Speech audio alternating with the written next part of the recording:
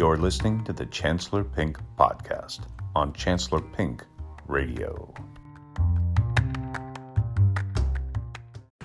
I need to make a podcast about when you're losing a woman's love. Hopefully, some of you out there can relate. If not, you can move along and don't listen. Like all of my podcasts, they're really just designed to be sort of ongoing discussions of thought, philosophizing. And, the idea is that by hearing someone else talk about a subject, like we do with all podcasts, you can yourself begin to think about things maybe you didn't think of before.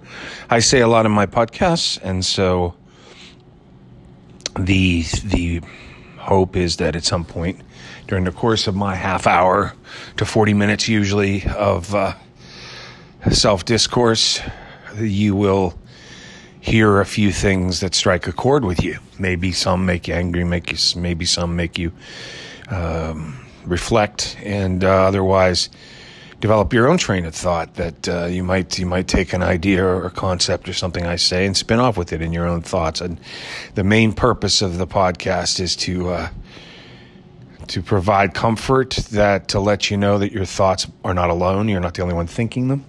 I think it's important to share creative and interesting and perhaps a little off-the-wall thoughts regarding all kinds of subject matter, because a lot of people keep that stuff bottled up inside, and or the only person they talk about it to is, let's say, their therapist or their spouse or significant other. But a lot of times those people either are reading the paper or otherwise just letting you talk, but not fully listening, and or they are paid to listen, so they're giving you canned responses back, and it just may not be very satisfying to share your ideas with them. And so what do you do with them?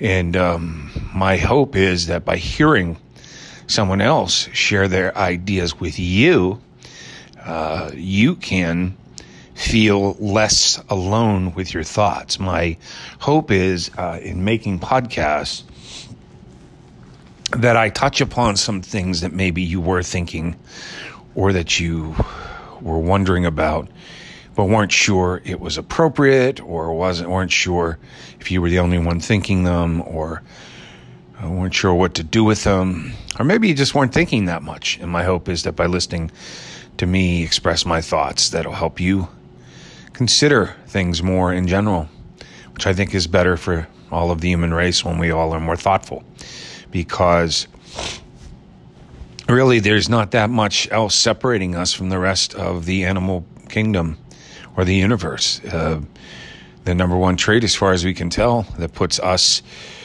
in many ways, we're inferior to the stars and to the sun, which is a giant star.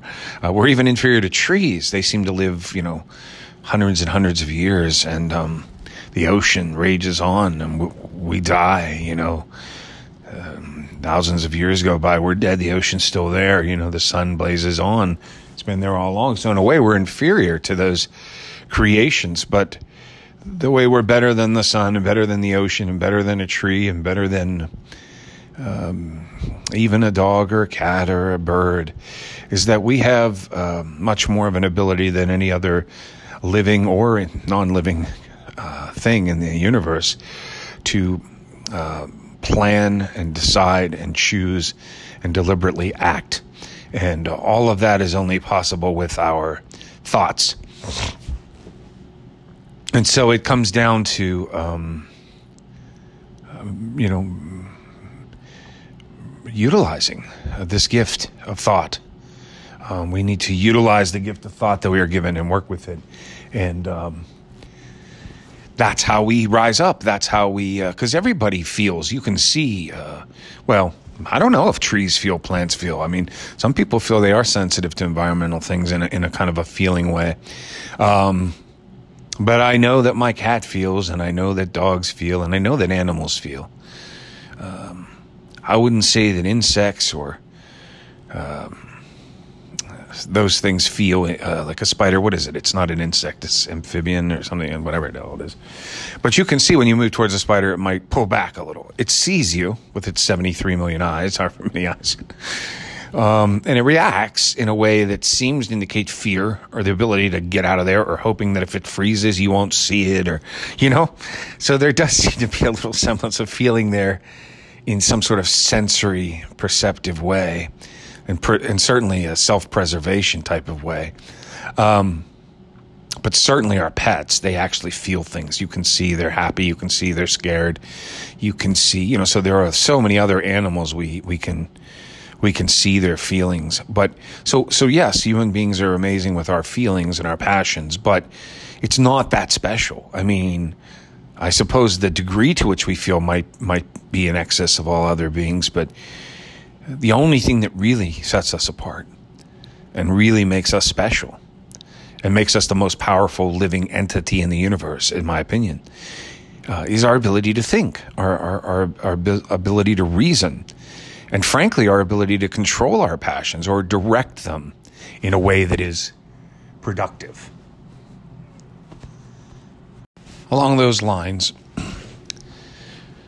obviously, if you're a woman listening to this podcast, you're not very interested, and it's not going to ring too many bells with you or matter too much to you, perhaps, to hear about the tale of how you know when you're losing a woman. But maybe it could be of some use to you as a woman, and giving you some tips as to how you're giving yourself away when you're losing it for a guy.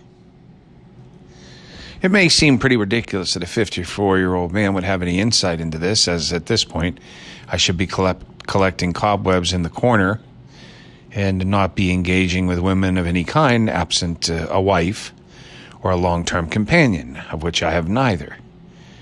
But one thing you may not know about your Chancellor is that I do tend to still pursue some sort of interaction on a regular basis with a woman, if I can. I have grown, it has grown to be something I need in my life for me to feel fulfilled in being alive. I think it's something that just was born into me as I kissed my first girl in first grade, I think it was. I believe it was first grade. Tammy Whitley. I even remember her name. And I think I did a podcast about this a long time ago. She had these M&M candies, or these chocolate-type candied chocolate things in her mouth when I kissed her, and it was gross as hell. I really liked Tammy Whitley. I really did not like the candy, and I really didn't like candy being mixed in with a kiss. So that was my first kiss. I was on the playground, and I'm almost certain it was first grade, yes. Ever since then, I just had crushes on girls my whole life. It's just something I do. And in fact, had just gotten over a severe crush on a girl that I knew from college when I met my wife-to-be. And I really felt God's presence in meeting my wife-to-be, because in so many ways she rescued me from my heartache at that time, and I rescued her from a great heartache that she was going through. So it did not last. We ended up getting divorced, but I never worry about that, because I look at most relationships and I see that the vast, vast majority of them do not last, and many of the ones that do last do so with very little communication and not a lot of happiness. So the number of people that actually last forever in relationships and do so in a really congenial, loving, good way is slim. Having said that, I mean, it's what we all strive for, I think. Well, those of us who feel the need to cohabitate, to have a partner, who feel more fulfilled with a partner. It's our hope usually that that's going to last. I don't think any of us get into relationships of a serious, intimate kind and hope that they end. So I started out as a boy, pursued it all my life, and even after my divorce have pursued it. And although I've heard many a self-help guru And everyone else loves to pontificate on, need is smothering and bad, and we should all be self-sufficient, and the only one that can heal us is us, and all of that stuff. I don't agree with it. My feeling is that we are put on this planet to be with one another, and I think that many, if not most, human beings are more complete inside and feel better when they have a partner. And it has to be their sexual gender of choice, their sexual preference as the partner, because there's something about the desire to hug and the desire to kiss and hold and to sleep together, not even sexually, just to lie together in bed and sleep together, that creates a level of intimacy and union that is second to none. And it's very healing and it's comforting. Sure, in many ways it can be numbing. You can take it for granted because it becomes so second nature. And in many ways, it can be irritating. You can get irritated by your partner and tired of certain habits and rituals and statement, voice tones, and so on and so forth. Sure. Familiarity breeds contempt can sometimes be true, but it's also true that we love people who know us. It's also very, very true that when someone knows you and you feel like they've been through a lot with you, that matters to have people like that. And nobody can be like that quite like a significant other or a husband or a wife. That's the one type of person who literally goes through your family losses. You go through their family losses. You have fights, you make up, you have children, you have debt, you have the sex, you have illness. And you've heard all the stories about, you've met their friends, you go to parties, you've done grocery shopping, you've bought presents for each other. There's so many things that you can recount over the years or months, however long the relationship lasts, that you simply can't get from a regular friendship that's non-intimate, or from a parent or a brother or sister, a grandparent, or even a pet. I mean, probably this may seem insulting to family and to friends, but if you have a close pet, probably that's as close as you get to having a mate, because there can really grow an interdependence. And again, I totally disagree with the concept. The concept of codependency is one in the practice of psychology. It's a specific type of ailment, because what it's about is the one party in the relationship has a bad habit. Maybe they're a drug user, or they're abusive. They beat you, or they're a gambling addict. And so they are an addict or a bad actor. And the other person in the relationship is so in need of giving love and being needed that they foster the addiction or the abusive behavior so that they can then lick the wounds of their partner and be there for them and heal them and forgive them and help them through the tough times. And on it goes. The partner with the ailment sins again, comes back, mea culpa, apologizes, and the codependent person who needs loved forgives them, and the cycle continues. That's what codependency is. It's not about two people that need each other. It's not about two people that would possibly collapse if one or the other was taken out of the other's lives. That's not codependency. That's love. The reality is, you're those old couples that live together for years and years and years, and then when one of them dies, oftentimes the other soon follows. It's because they were dependent upon one another. It's because each person's life was really tied into the other. And as the biblical vows of marriage say, you become one. As the song, the wedding song goes, a man shall leave his father and a woman leave her home. The two shall travel on to where they will live as one. And this is from the Bible. I mean, the concept is you're supposed to be one and together. And a lot of people don't agree with that because they believe in independence, but certainly you can be independent still. That's not the point.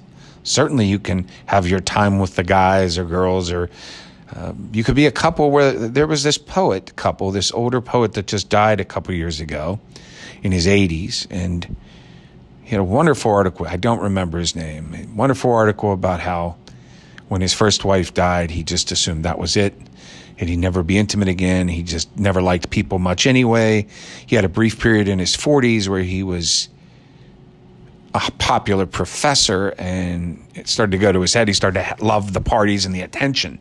But for the vast majority of his life, he just didn't like society, didn't like people, liked to be reclusive. Well, he started up this relationship with this younger woman, and they hesitated to make it sexual because he was so much older than her, and he didn't want to die and leave her alone. And but they couldn't help themselves. They fell in love and they got married. And then together they became reclusive. And he was a poet, and I believe she was too, or an author. And they would spend their days in this farmhouse that they moved to. He would be on one side of the house, on one floor, she on the other, on a different floor, writing all day, doing their work. They would take a lunch break, eat something together, and have some sex, or take a nap together, and lie together for a while. Then they would go back to their respective corners, like a boxing match. Only the match was taking place in the corners and not in the ring. And they would do their work. She ended up getting leukemia and dying.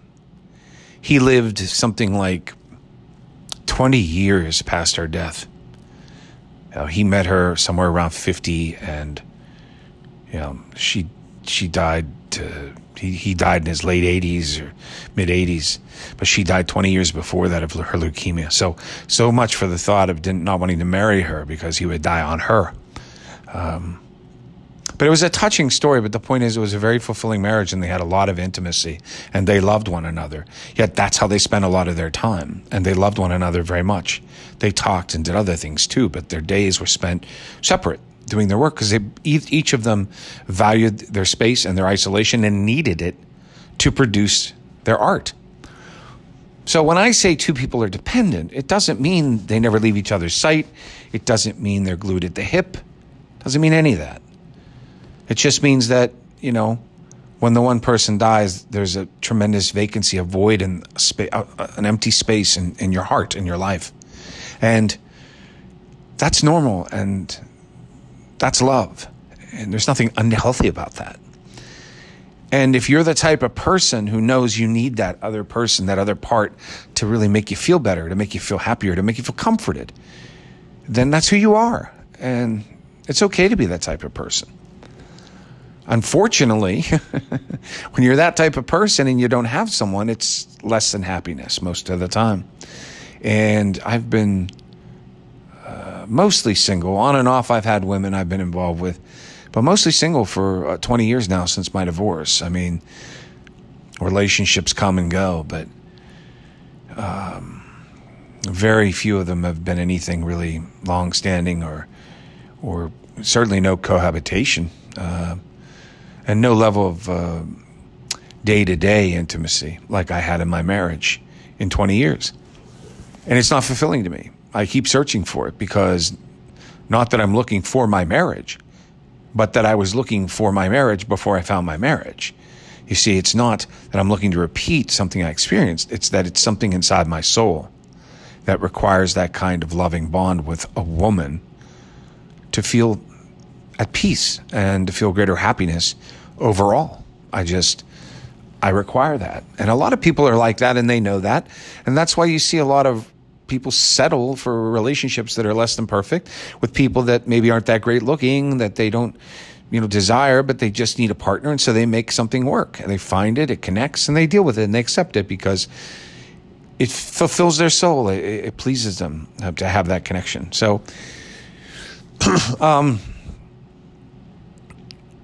that is why I have still, even though I'm 54, I am looking. I am open. Because will never be fully happy or satisfied with my existence or my life if I don't have a woman in it who I care about. Lucky for me, I've been able to find one that I do care about. I say I've been single for much of 20 years, but that doesn't mean that I haven't had a woman I've cared about for most of that time. I have. I generally am able to find someone I do care about. Getting them to care about me, now that's another story. Consummating any kind of real relationship, that's another story. Getting them to care enough about me, that's another story. Caring about them enough that I do what's required in order to hold on to them, that's another story. I mean, there are so many different permutations of how you can, have someone that you care about but not make it work in the traditional consummated, intimate relationship way that you prefer, and they'd probably prefer too, just not with you. Yeah. It's a challenge, to say the least. So when you find that somebody that you're interested in, and they're interested in you, and it works and it clicks, and you reach a level of ongoing intimacy that makes each other happy, why does it fall apart?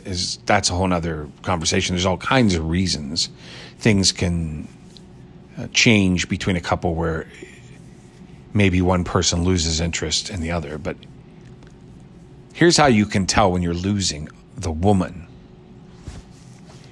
It's pretty simple. Attentiveness. And by that, I don't just mean giving you their time, but how respectfully are they giving you their time? How attentive to you are they as they're giving you their time? How much do they laugh when they're attending to you? How much does giving you their time seem to please them?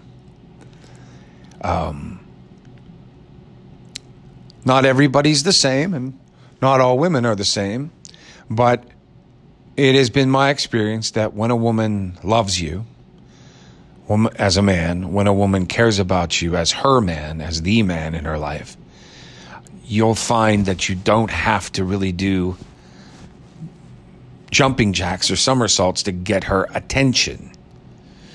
You don't really have to do all that much for her to be attentive to you, and not just attentive, but in a way that is obviously pleased with being in your presence. I'm not talking about attentiveness where they make you food or bake for you, or come over and bring you soup, or give you a massage, or any of that kind of stuff. And I'm not even talking about sex, although that's certainly a big deal. If a woman is not being sexual with you, odds are she's expressing that part of herself somewhere else. So no matter how close you think you are with a woman, if you're not consummating it sexually, it's probably just a friendship. And if you want it to be more, you ain't there yet. And certainly a woman could tell you that she moves slowly, she's old-fashioned, but the reality is, in 2020, at this stage of the game, where premarital sex is not even a term anymore. There's no such thing as premarital sex because there's hardly anything as marriage. There's just sex, And if you're not having it with that girl and you've known her a long time and you're pretty damn intimate with her and you get along, the level of intimacy is probably not there, and the level of attentiveness is not what you would get in a relationship either, guaranteed. So let's say it's somebody that you're at least sexual with. And that doesn't have to be sleeping together. It could be all kinds of sexuality. People are different today. There's a lot of creative ways to be sexual, to express sexuality. And you'll know when you have an intimate relationship with someone of a sexual nature. You'll know that. So let's just assume you have that and things are good. And there's some sexual bond and there's friendship, and you have that intimacy that you're craving with a member of the opposite sex. Once they are losing it for you, how can you tell? And attentiveness is the key. But, they give you less of their time. They're harder to get a hold of. They cut off phone calls quicker. They shorten dates. They cancel dates. They say they're busy. They they look away. They're distracted when you're sitting with them and you're talking. They're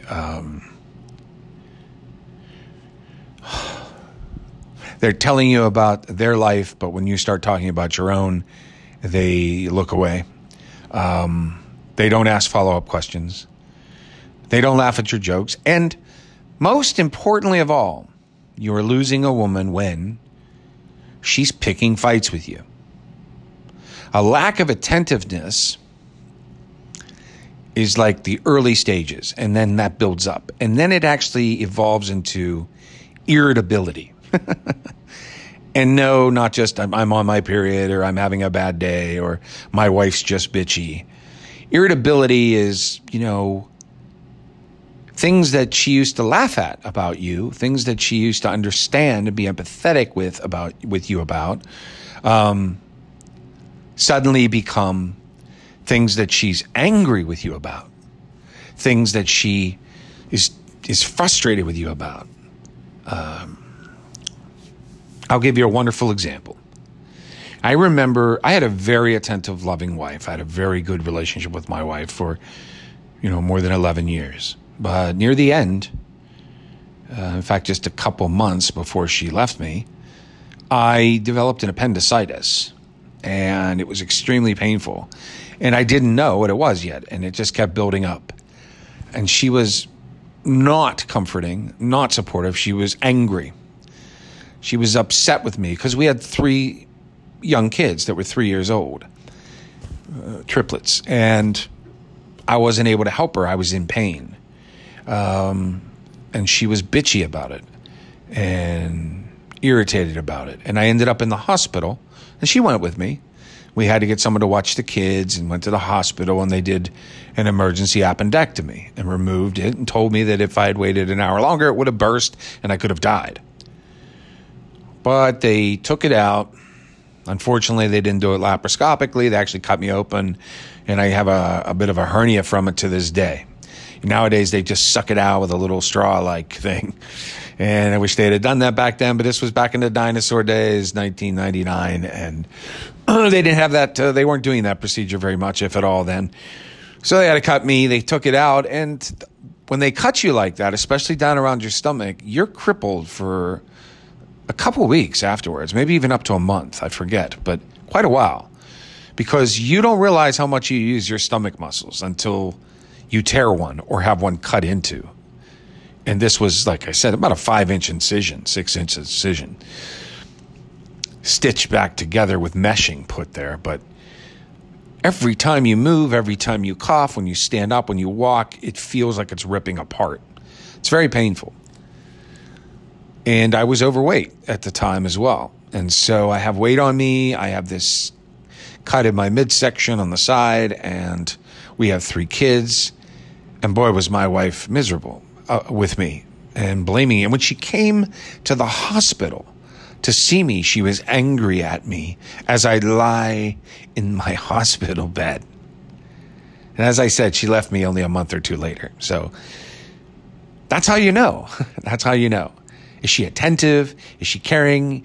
Is she with you and listening and caring? Or is she angry with you? That's when it's really close to the end. But so I just wanted to do a quick podcast on love. I think it's necessary for most people. I know it is for me.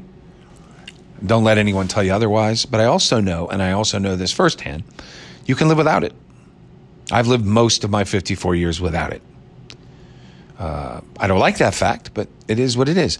I haven't lived without loving a woman, but I've lived without the love of that woman in my life for the vast majority of my 54 years. In fact, other than the 11 and a half years I had with my wife, where she probably only loved me really for 11 or maybe even 10 and a half of those years, I maybe have had, I wouldn't even put a number on it, but I will say less than 2 years of really being in any kind of loving bond with a woman. If you add up a month here, a year here, whatever, probably just 2 years or less in the last 20 years. And I did not find love in my life. I loved women, but never found love prior to meeting my wife. So it's very hard to find. It's very hard to find, but very worthwhile to find. So if you haven't found it yet, don't worry. Keep looking. If you know you need it, you're normal. If you don't need it, you're normal. There is no normal. I'm just saying, don't let anyone tell you you're abnormal or something's wrong with you if you feel you need the love of a partner. And if you feel you don't, good for you. Good for you. Life will probably be a lot less painful for you than the rest of us. But if you do need the love of another and don't have it, just keep at it. Eventually you'll find someone. I know it. I believe I still will. And if I don't, and if I never get that consummated love again, so be it. I had it. I've had it here and there. It's nice when you have it. But when you're losing it, it's all about, just look for these signs. It's all about the shortness of the attitude, the lack of attention to wanting to communicate with you when they're not in person with you, the lack of listening to you, follow-up questions, wanting to talk to you, the lack of wanting to tell you. And frankly, who are we kidding here? 9 times out of 10, First of all, women break up with men more. That is how most relationships end. That's a fact. I read it years ago. I'm sure it hasn't changed. I can't cite anything for you, but I read it. I'm not making it up. Secondly, the reason they generally break up with you and leave you is for another man. Most people hold on to a relationship, even one they don't like anymore, until something better comes along. And that's when you notice the inattentiveness, because their attentions are still there. They still want to listen to someone. They still want to care about someone. They still want to attend to someone. They still want to talk to someone. They still want to laugh with someone. Just not you anymore. So when you sense that that's diminishing and that level of connection is fading out, it is highly likely, almost certain, to be going somewhere else, to another guy or girl, another partner, not you. So you'll know what you're used to. I'm not asking you to be paranoid. It's not about reading into things, being over analytical. That's what women will tell you. The moment you start noticing this reality happen, this reality going down, they'll try to gaslight you and tell you you're overanalyzing, you're making it up. But look, it's very easy to know when you have a nice, easygoing, congenial bond with someone and when you don't. It's very easy to know when you want to be with someone and they want to be with you and you both want to be with each other versus you want to be with them and they're busy. You want to be with them and they're busy again. You call them, they don't answer. You call them and they talk a little bit and they get off the phone. You can tell very easily when that level of attentiveness from them is dissipating. And I'm here to tell you that 9 times out of 10, it's going somewhere else to another guy. And that's when it starts to really unravel. You notice it, you bring it up, they gaslight you, you bring it up, they yell at you, the lack of attentiveness becomes hostility, they become irritated with you all the time, you become anxious, your anxiety increases, your fear and insecurity increases, they begin to call you crazy. You begin to get angry and then apologize. It gets ugly. It just becomes a repeat pattern of dissatisfaction from both sides. But at the end of the day, everything would be wonderful again if they just cared the way they used to. But they don't, because someone else is there. And so the cycle continues. It continues until finally they feel they've justified dumping you. They've been waiting for an opportunity to dump you for this new person, but they feel guilty. But enough of this cycle going on where it's almost intentional. In fact, it very well might be intentional. Their inattentiveness and then their bitchiness about it causes arguments and fights and makeups and all that, to the point where eventually they think they have enough to say, no, you've done X, Y, and Z, so I'm done. When really all you did was try to hold on to them. And, ugliness ensues because they don't want you to really hold on to them. But they don't want to let you go because they feel guilty. So instead, you dance around in this ugliness until finally they dump you. That's how most relationships end between a man and a woman. I'm here to tell you. Not just mine. That's how most relationships end between a man and a woman. I love you. Oh, wait. Also, don't give up hope. Don't give up hope. Keep hope alive. In those relationships, I didn't want to end on a negative note. That's all. Don't give up hope. Keep looking for love. It'll end ugly 9 times out of 10, but keep looking. I love you.